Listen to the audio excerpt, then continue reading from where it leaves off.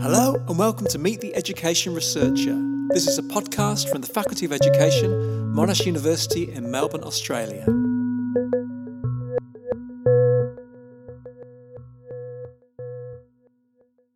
Hello, my name's Neil Selwyn, and in this episode of Meet the Education Researcher, I'm talking with Rikke Toft Nørgaard from Aarhus University in Denmark. Rikke works in the area of educational design thinking, merging design practices with educational philosophy and thinking about the ethics of higher education. In this conversation, we talk about a few of Rikke's current projects, notably the University of We and the Playful University. These are both working out ways to bring different sets of values and visions to our thinking about the future of universities. So first off, I asked Rikke about working across these three different areas of design, education and technology. How does she locate her work in terms of these three different fields? And what do design approaches bring to her own thinking about education?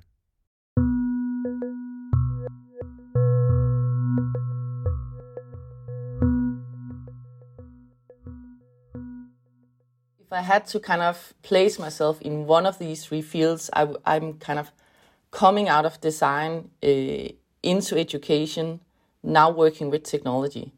And so design and design thinking, design philosophies is really about values and interactions and experiences. So thinking about education from the perspective of design would always see it as something inherently value-based and vision-driven. If you don't have values to base your design on, and if you don't have a vision to drive it, you can't really go anywhere. So in that way, it's value-based and vision-driven, and from the design perspective, it will always be. Otherwise, it's poor design and poor education. So it's a political process? Well, I don't think design would call it political, or as they would say, probably everything is political. And if you don't know what kind of policies that are driving your agenda, you're just driving blindly. So there's this very nice concept of desiderata, which means the thing that decides where you need to go when you're designing. And so it's coming from different fields. So it's coming from the people. You're never designing for yourself. You're always designing for someone. And there's this nice concept of design wisdom. And design wisdom is designing the right thing for the right reasons, for the right time, for the right place, for the right people, in the right situation. So all of these are kind of value-based, vision-driven decisions. And the concept of design kind of implies looking forward or making new things. And you talk also about future making. So I'm really interested in this concept. I mean, what does future making mean to you? And how is it implicit in all the design work that we've just described? So there's certain branches of design that are very organized around kind of problem solving or product development or something like that.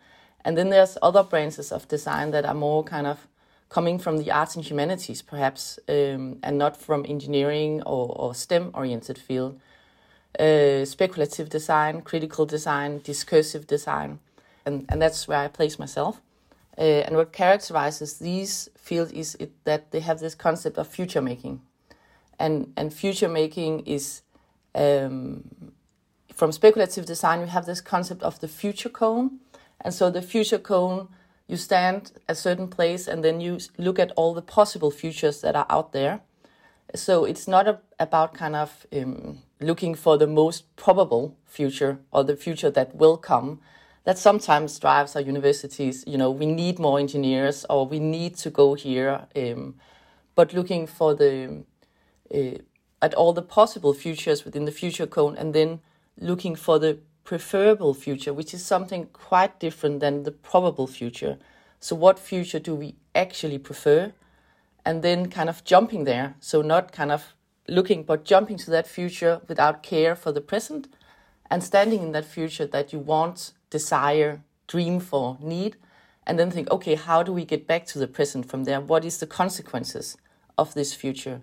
So it's kind of almost a backward engineering approach to design in that way. So you talking about care and kind of humanistic values makes me think that this is a very kind of distinct flavour of design thinking. I mean, would it be fair to say there's a kind of Scandinavian tradition? There's this nice concept in Danish, rundkredspædagogik, which is sitting in a circle pedagogy, which is a very negative flavored word, where we just sit in a circle and talk about things.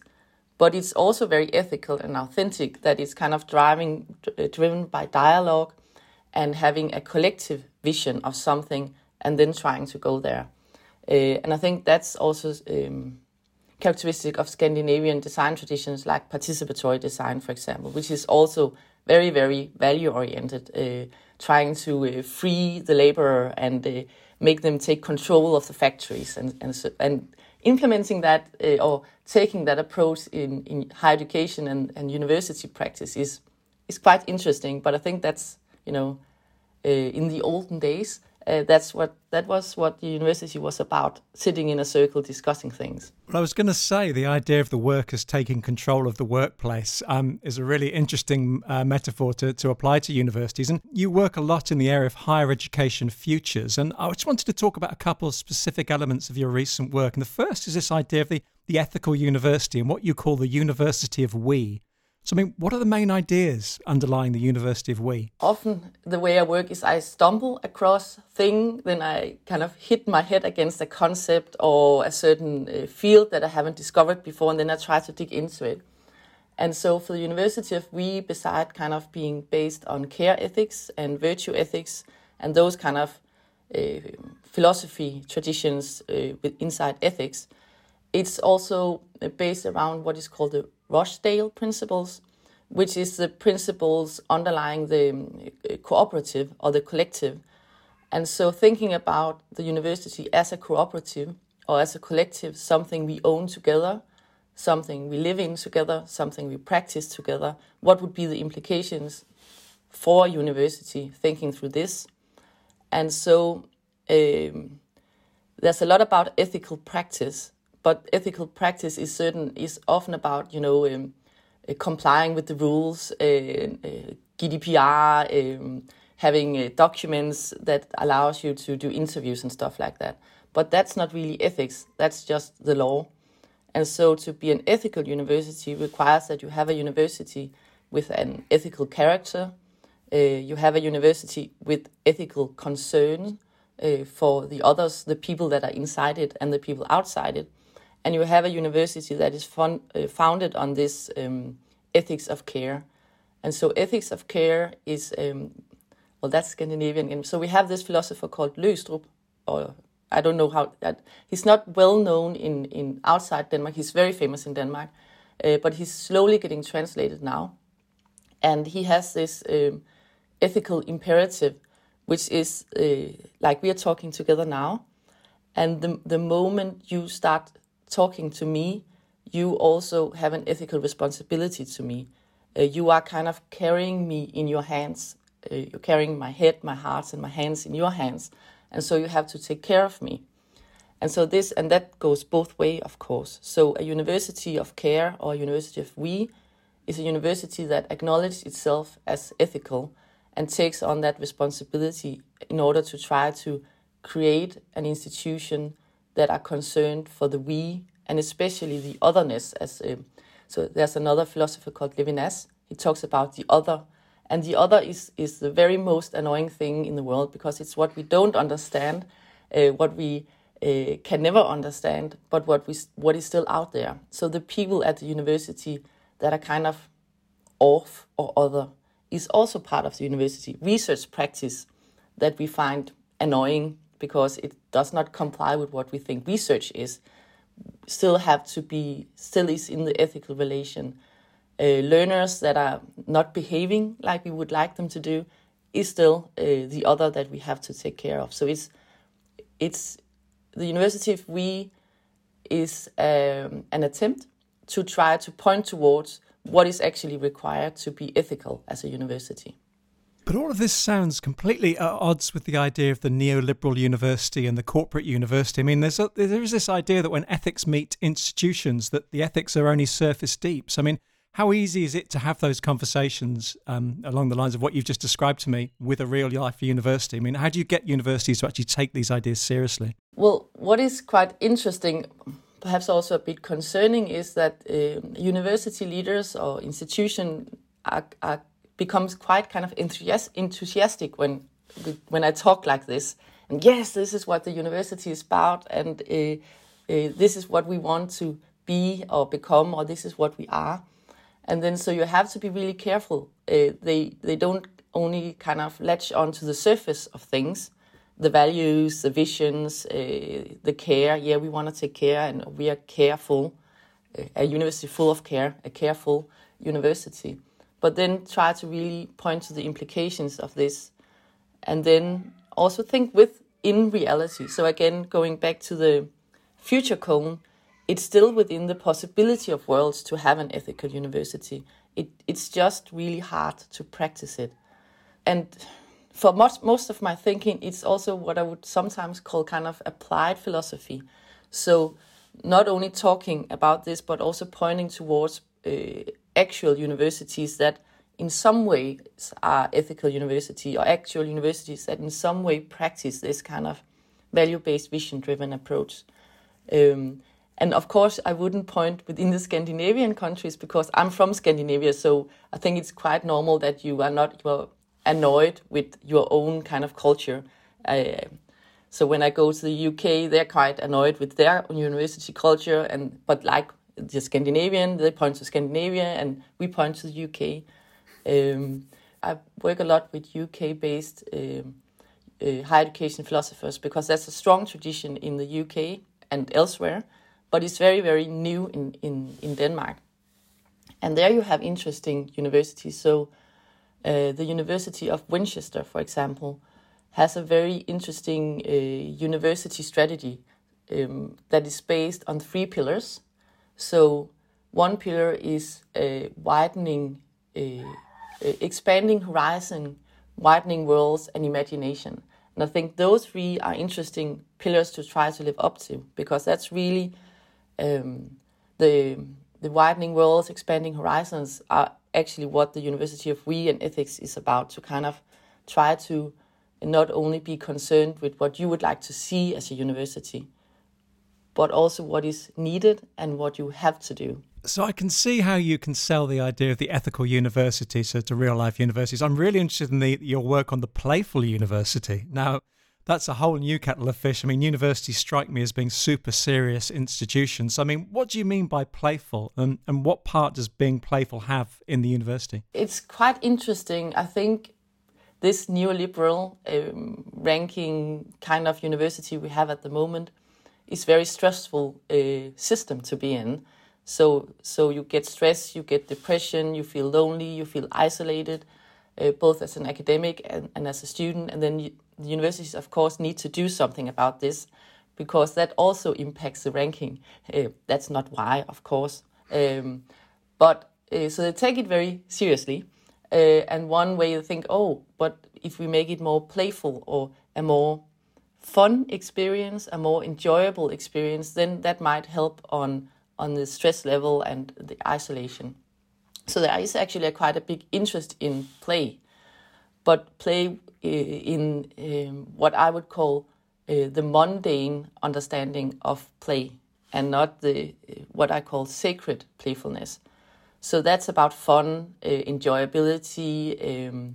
It often looks fun, so there's Legos or a lot of drawing materials and stuff like that. And so there's a lot of import of that into the university as extracurricular activities, because not in the curriculum. That's serious still. And then I try to have conversations about them, what it means to actually be playful.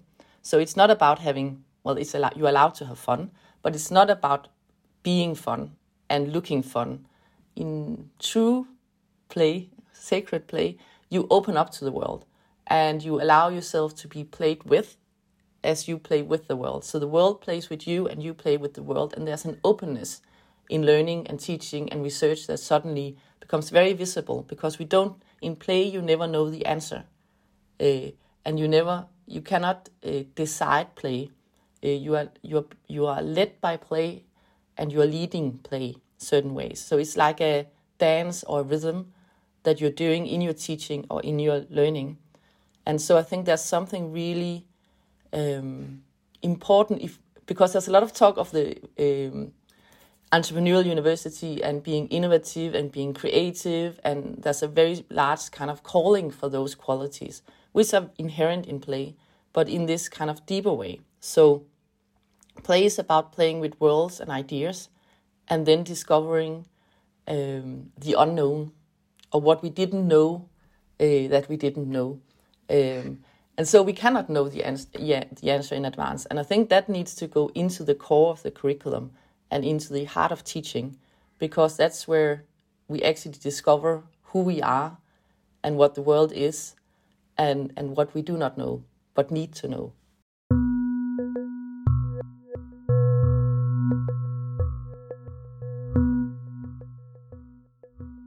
I've just got one final question. I mean, you've clearly got heaps going on already, but I'm just interested about your kind of the near future. I mean, what's on the horizon, apart from everything we've just talked about? Are there other ideas that you're just beginning to think about that you might turn into your next 5 years of work? I mean, what are you beginning to get interested in? Well, that question probably hinges on how unrealistic I'm allowed to answer that question. So Ron Barnett has this concept of a feasible utopia. So it's not a unfeasible utopia, but a feasible utopia. So for me, my feasible utopia would be to try to make a university. That's probably that's an unfeasible utopia. But a university at a library, for example, or a university at a community hall, or a university at a cafe, like really going back to some of these old traditions and trying to have a university in the open, a university based on everything we just talked about, and based on the Rochdale principles, where we together decide what this university is about and where we want it to go. And not in this kind of hippie, utopian, silly way, but trying to actually take the core and the heart of the university serious. And it can start at a very small scale if I look 5 years ahead. Just trying to, I've tried to take small steps in that direction. So I moved courses that I've been teaching to the public library, where we had the course, and we also did the exam at the ramp at the Dock 1, which is a university in the public library in Aarhus, which is a public space where people come by with their, what's it called, baby carriages, and old people just wanting to rent a book, and then the university is going on. And what is happening here, and who's speaking, and it looks really strange, but it's also a way of, because at least in Denmark, you have this backlash about at the university and the wrong kind of academia, just being the ivory tower kind. So bringing the university to the open, practicing it out there, trying to engage people, engage the public, be engaged with the public as the university is happening. I think that is something I want to practice even more than I'm doing at the moment, to have a university for the people. Well, I mean, that all sounds really, really inspiring. You've cheered me up a lot about working in higher education. The future looks bright. I mean, thanks ever so much for taking the time to speak, Rick. It's been fascinating listening to you. And good luck in the future work. Thank you. And we see each other in the preferable future, hopefully.